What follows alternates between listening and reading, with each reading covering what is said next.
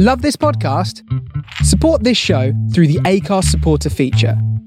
It's up to you how much you give, and there's no regular commitment. Just hit the link in the show description to support now. God, you are turning into an old man. Next thing you know, you're going to be talking inflation. Do you remember when a loaf of bread was 25p?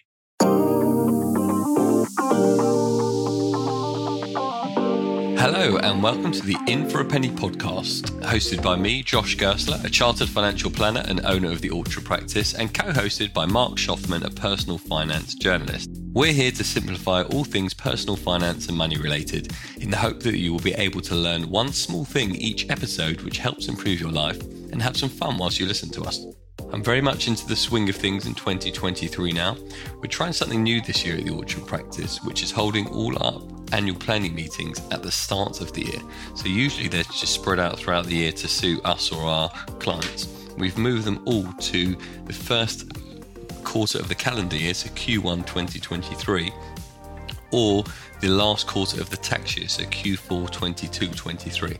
The idea is it should be a more efficient process and then free us up the rest of the year to focus on all the other good things we do.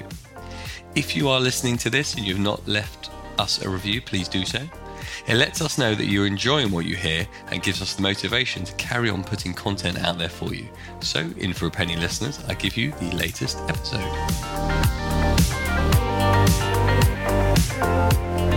Hello, Josh. Hi, Mark. How you doing? Good. I feel like there's a race on this podcast now because we haven't really decided who starts and finishes. And I don't know if other more professional podcasts actually script this sort of thing so we know who's going to do the intro. And obviously you have your snazzy intro you do for each episode. Well, one of us has got to be professional. One of you has to be professional. Yeah, one of us. It can be. I'm happy for it to be you. There you go. What's been happening? What has been happening in my life? That sounded like that song. It's my life. It's my life. Who sings that? Who sings that? No, sorry. My musical knowledge is Appalling. Well, we were listening to music from a charts today with our daughter, with our eldest daughter Isabel, who's 10. And she's 10, and I think that's one. You know, there are lots of times now where you kind of feel old, and that was one of the times where I just felt too old to appreciate modern day music. Well, you look it as well. I do. Well, that's just a tiredness and the stress of running your own business under a Tory government. Sorry, other parties. Oh, he's gone there already. Yeah. So, what don't you like about the Conservatives? The Tory government? No, I think they're not proper Conservatives anymore. They're right-wing zealots who've sold the country out to Brexiteers, and they're kind of following political dogma rather than the true kind of values of entrepreneurialism and supporting people and families. They've got this one policy that they'll pursue now without worrying about the consequences. Have I gone all Dalek-y? You got a little bit Dalek-y, but that's fine because you sort of went off on a robotic monologue anyway. Yeah. So, are you normally, seeing as you've gone there very early on, are you normally conservative? No, I'm normally float. But You're a floater. Floater. Well, just pull your mic in and out because we don't want to lose you for the whole thing. Is that better now? No, you've turned it off. Now you're just coming through the other speaker. What about now? You're on the mic again, so we'll see how we go. Can you hear me? So you're a floater. I'm a floater. Yeah, I know. Yeah, I'm not kind of particularly partisan usually, but I think in recent years it's just gone a bit crazy. But then I don't really think Labour offer much of an alternative at the moment anyway. So your sound is terrible through your mic. You might just want to unplug it. I'm abandoning the mic. So I didn't want to talk about politics on this. No, you want to talk about pop music. Yeah, all pop music. Yeah, well, basically, modern day, I don't understand. And I remember... do you remember when rock was young? I remember when rock was young. And Susie... You had a lot of fun, didn't you? We had a lot of fun. But I remember being younger and listening to music and thinking, well, why would this ever go out of date? And why would I ever move from something like Radio 1 to Radio 2? And I always wondered why there was more than one BBC radio station for music. And now I understand, because as you get older, your tastes obviously change. So is this the first time you've listened to pop music in 10 years or so? No, this is just the first time we've talked about it on this podcast. If you'd asked me about this off there, I probably would have said the same. But do your kids like some of the songs that we liked when we were younger? Yeah, some of them. But they also like a lot of these kind of grimy songs where there's no real tune or no one playing an instrument. God, you are turning into old man. Next thing you know, you're going to be talking inflation. Do you remember when a loaf of bread was 25p? Well, we've done that podcast, though, haven't we? We have, yes. And we talked about beer. That was fun. Yeah. Do you want to talk about you at all? Your political beliefs? No? Not really, no. It's about business. Me, isn't it? What are we talking about today on the In for a Penny podcast? I wanted to talk today about the difference between price and value, because something irked me today. And I don't know if you've been following this as an Arsenal fan. They've been following this Ukrainian starlet. Merdrick or something. Merdrick, whose surname I struggle to pronounce. But it turns out it's not going to matter now, because Arsenal's rivals Chelsea have come in with a €100 million bid that I think has been agreed by. Yeah, I just heard that within the last hour or so. Yes. So essentially, for weeks, Arsenal Twitter and social media have been obsessed that we're signing this player, and he's been putting hits up on Instagram, posts on Instagram that people have been interpreting that he wants to sign. And then the issue has been Arsenal don't want to meet this very high price that Shakhtar Donetsk have set for him. Yeah. Quite reportedly agreeing terms. So there were rumours that was all going to be sorted out, but now Chelsea have come in and said, we'll pay whatever money or this high price and look set to sign him. This could all change by the time this podcast comes out, but it looks like it won't. They've parked their tanks on the Highbury pitch and are firing notes out of the cannons, as David Dean was reported to have said about 20 years ago.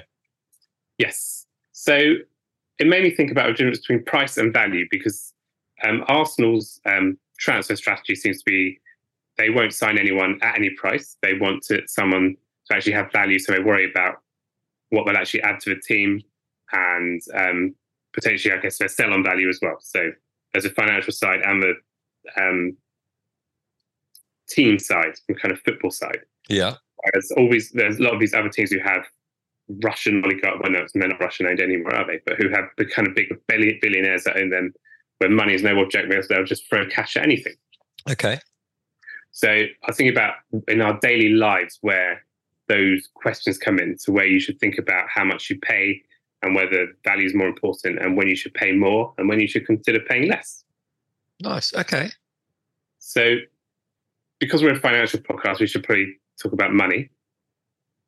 Money. I think let's start with something basic. So let's start with cars, because you can, a car essentially will get you from A to B, but then you can have lots of different cars. You can have an old banger that you get from a second-hand dealership. No way to talk about my wife.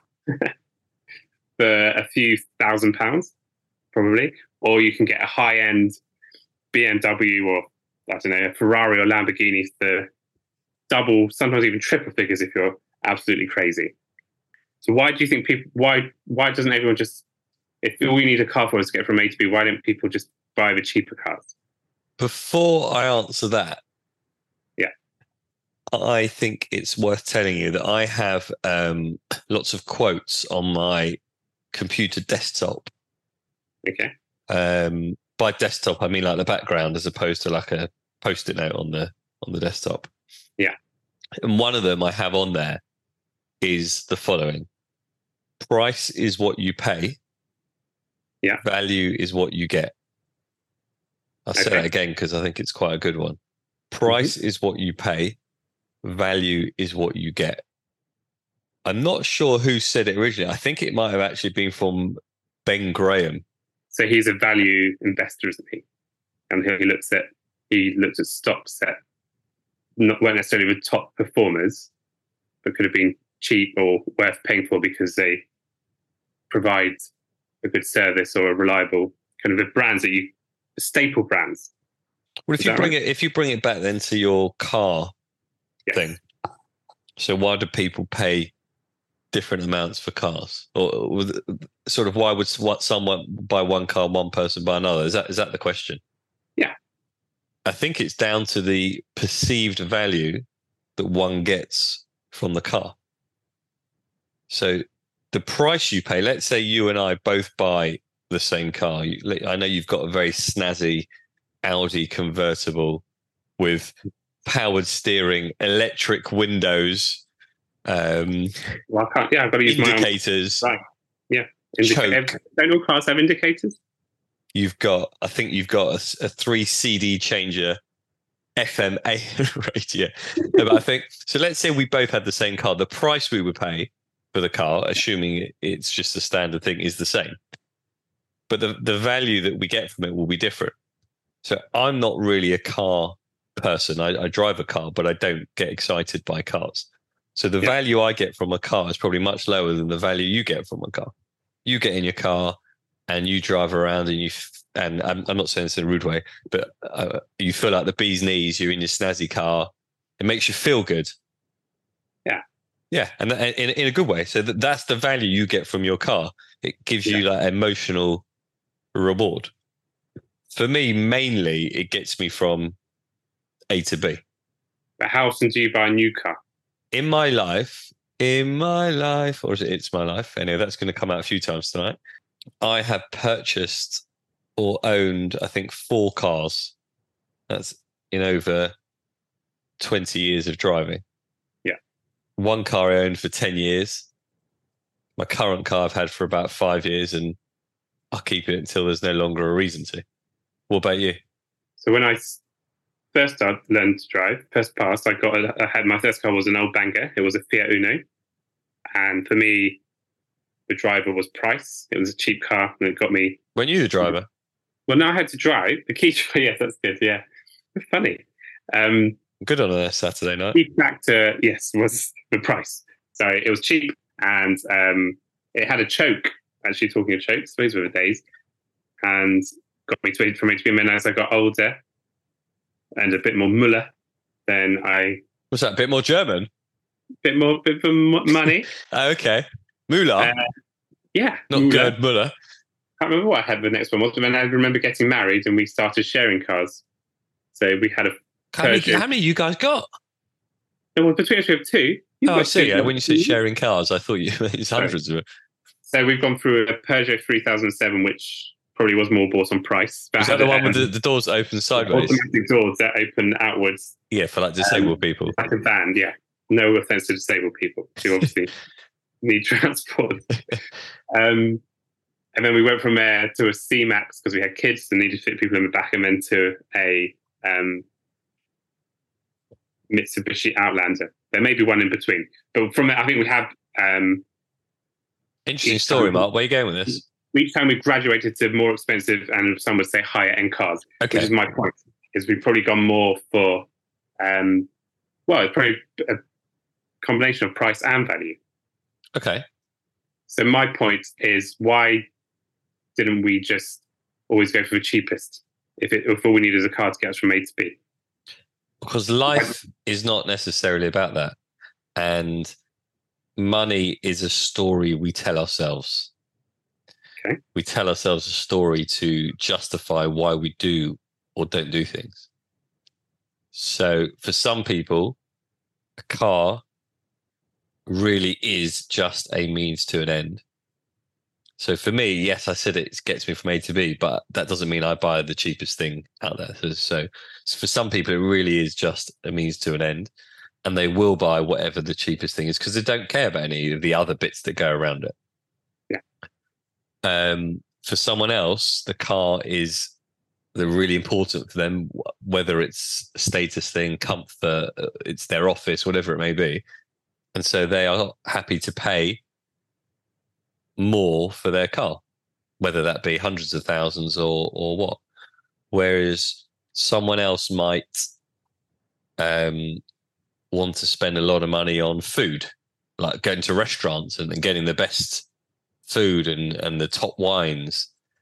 And another person might be happy going to the local Italian or the local curry house. I'm for the purpose of this conversation, I'm not ignoring, but I'm assuming that there's a basic level of income there. I'm not talking about it like from the breadline.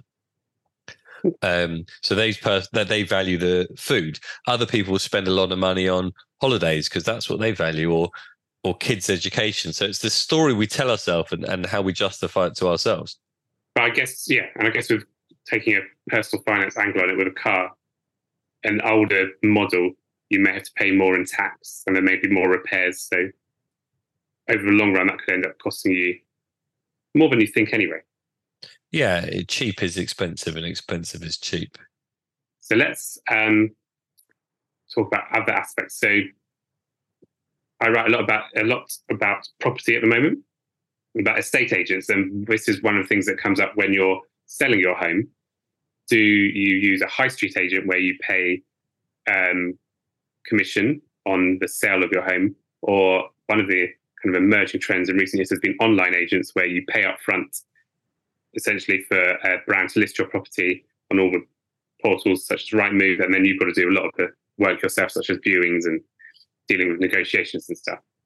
So on the one hand there, you've got high street estate agents who charge commission and will say it may be a higher price, but you get more value because we're on your side and we're negotiating and finding buyers for you. Or you've got online agents where it's cheap, but you'll probably get more left over for your onward purchase because the commission won't be as high. I very rarely hear people say that they thought their estate agent was good value. I mean, let's say a typical agent maybe is charged as 1% of the property. Yeah. And I don't know, let's say the property's 750 grand. So that's £75,000 that the agent charges. Whether or not that's the right amount they should be paid, I'm not in that enough to confirm. But from listening to people that sold houses, they very rarely think the work the agent has done has justified a £75,000. Okay, but hasn't that agent come round? In some cases, they would have taken photos on a professional camera. They would have uploaded it to Rightmove, done a professional floor plan, and then put together an energy performance certificate. So they would have hired someone to come around and check how efficient your home is. Well, if we're breaking that down, then no, that's probably worth like £1,000 or something to pay for an energy performance certificate, a floor plan, and some pictures. That's probably £1,000 for a professional photographer. I think so, of your home. It's not 75,000. I think the only way, I'm not picking on agents here because I haven't used one for a while, but the only way I think you can justify that 75,000 is if you have arranged a sell that the seller otherwise wouldn't have been able to do. Yeah. I can't see how a listing, the work that's involved in a listing, is not worth £75,000. But yeah, but I think agents would say it's not just a listing, they do help with the finding buyers and negotiations and getting it through. But correct. Yeah, at the same time, they do come quite low in the trust indexes. So there obviously is a service issue there. Yeah. But yeah, I guess if you're going to compare it though to, is it better to pay up front with an online agent where it's cheaper? There is no guarantee that you're going to get a sale and you may not have someone to help you with negotiations. I think it all depends on the individual. What's right for one person might not be right for someone else. If your house is really popular and you're going to have loads of offers, then you might as well go for the online agent thing and whatever it's called, the portal, and just pay a small amount. If you're, for whatever reason, it's going to be very hard to sell a property, then use an agent and then they can justify their fees. Okay. Does that work for you? Yeah, it's a view. What about when it comes to financial advice? I know you're going to have a bias here towards saying it's worth paying for. But where's the line between price and value? How do you kind of decide? I always try to not give a biased answer. And the same thing with financial advice. Price is what you pay, value is what you get. So for different people at different stages in their life, they're going to get different value from a financial advisor. I often turn potential clients away because I don't think they're at a stage in their life or their finances where they should be paying for financial advice, nor that I can add enough value to them. Yeah, who would be the typical person who you would turn away? I wouldn't say it's a typical person, but an example recently, youngster who hasn't got any assets, wants to start putting away £50 a month into some sort of investment vehicle. Now, if they are only putting away £50 a month, that's £600 a year. Yeah, they should not be paying for financial advice. They haven't got enough money to be paying for financial advice on the paying side of it, and there's probably not enough value I can add to someone at that point. So that's an example. On the flip side of it, I would say the people we do work with get enormous value from what we do and don't pay a lot for that. A little story from recently. I unfortunately got a call over Christmas when I was off that a lovely lady who I had helped with some finances a few years ago had passed away. So this woman came to me. I can't remember how she found me. I think she was local and just found us. She had some pensions she wanted some advice on. She wanted to access some money, sort her life out. And we did a bit of work and put everything in place for her. It was a transactional bit of work, which we don't normally do, but we did it for this lady. And she was just a really nice woman in her 60s. She used to pop into the office every so often, just turn up randomly because she was local, with some vegetable samosas that she cooked for us and some cupcakes. She was just like a nice lady. She got immense value from what we did for her. So did you, from the sound of it? Yeah, with the samosas, it was fantastic. They didn't last long in the office. Tell you, they got eaten very quickly. Anyway, I was chatting to the daughter last week, who said to me, and I can't remember the exact words, I'm paraphrasing here, but she basically told me how much her mum used to talk about me, how much she used to value me and speak highly of me and the work that we did, that we were the only ones that ever cared about her, that helped her financially. Everyone in her life used to take advantage of her financially. And after meeting with me and following my advice, she just felt so much happier financially. Now, that's just a story that comes to mind because she's passed away, but you can't really put a price on the value that she got from it. She paid a very reasonable amount. I can't remember what it was, but the psychological and emotional value, forget the financial side of it, but the psychological and emotional value she got from that was immense, and that her daughter got as well. That's an argument you can make, because then someone might look at the financial advice or wealth management section and say, why should I pay for an advisor when I could use a robo platform and just set up my own portfolio that's automated and I pay a low fee? It depends what you're doing. So if your financial advisor, your financial planner, is just solely picking funds for you, then you are not getting any value whatsoever. Even if they're sending you these glossy reports once a quarter or once a month, whatever, there's no value in that, because like you said, you can just go online and pick funds. Yes, you would hope that the financial advisor would do a better job than just the computer, but for the price that they will charge you, the advisor, you're probably not getting good value. So I agree with you on that. Are there any examples where you think it's worth paying more for something? When you say paying more, you probably need to give me a bit more specifics, because yes, there are always times when it's worth paying more. Nothing springs to mind. Okay, if we keep it to finance, what about your mortgage? I guess sometimes it may be worth overpaying on your mortgage. It's not. I guess it's. Yeah, you're not really paying more though, are you? You're clearing debt, so I'm not sure that's right. But on the mortgage side, when is it worth paying more? Well, sometimes it might be worth paying a higher interest rate to benefit from a mortgage with no early repayment charges, as an example.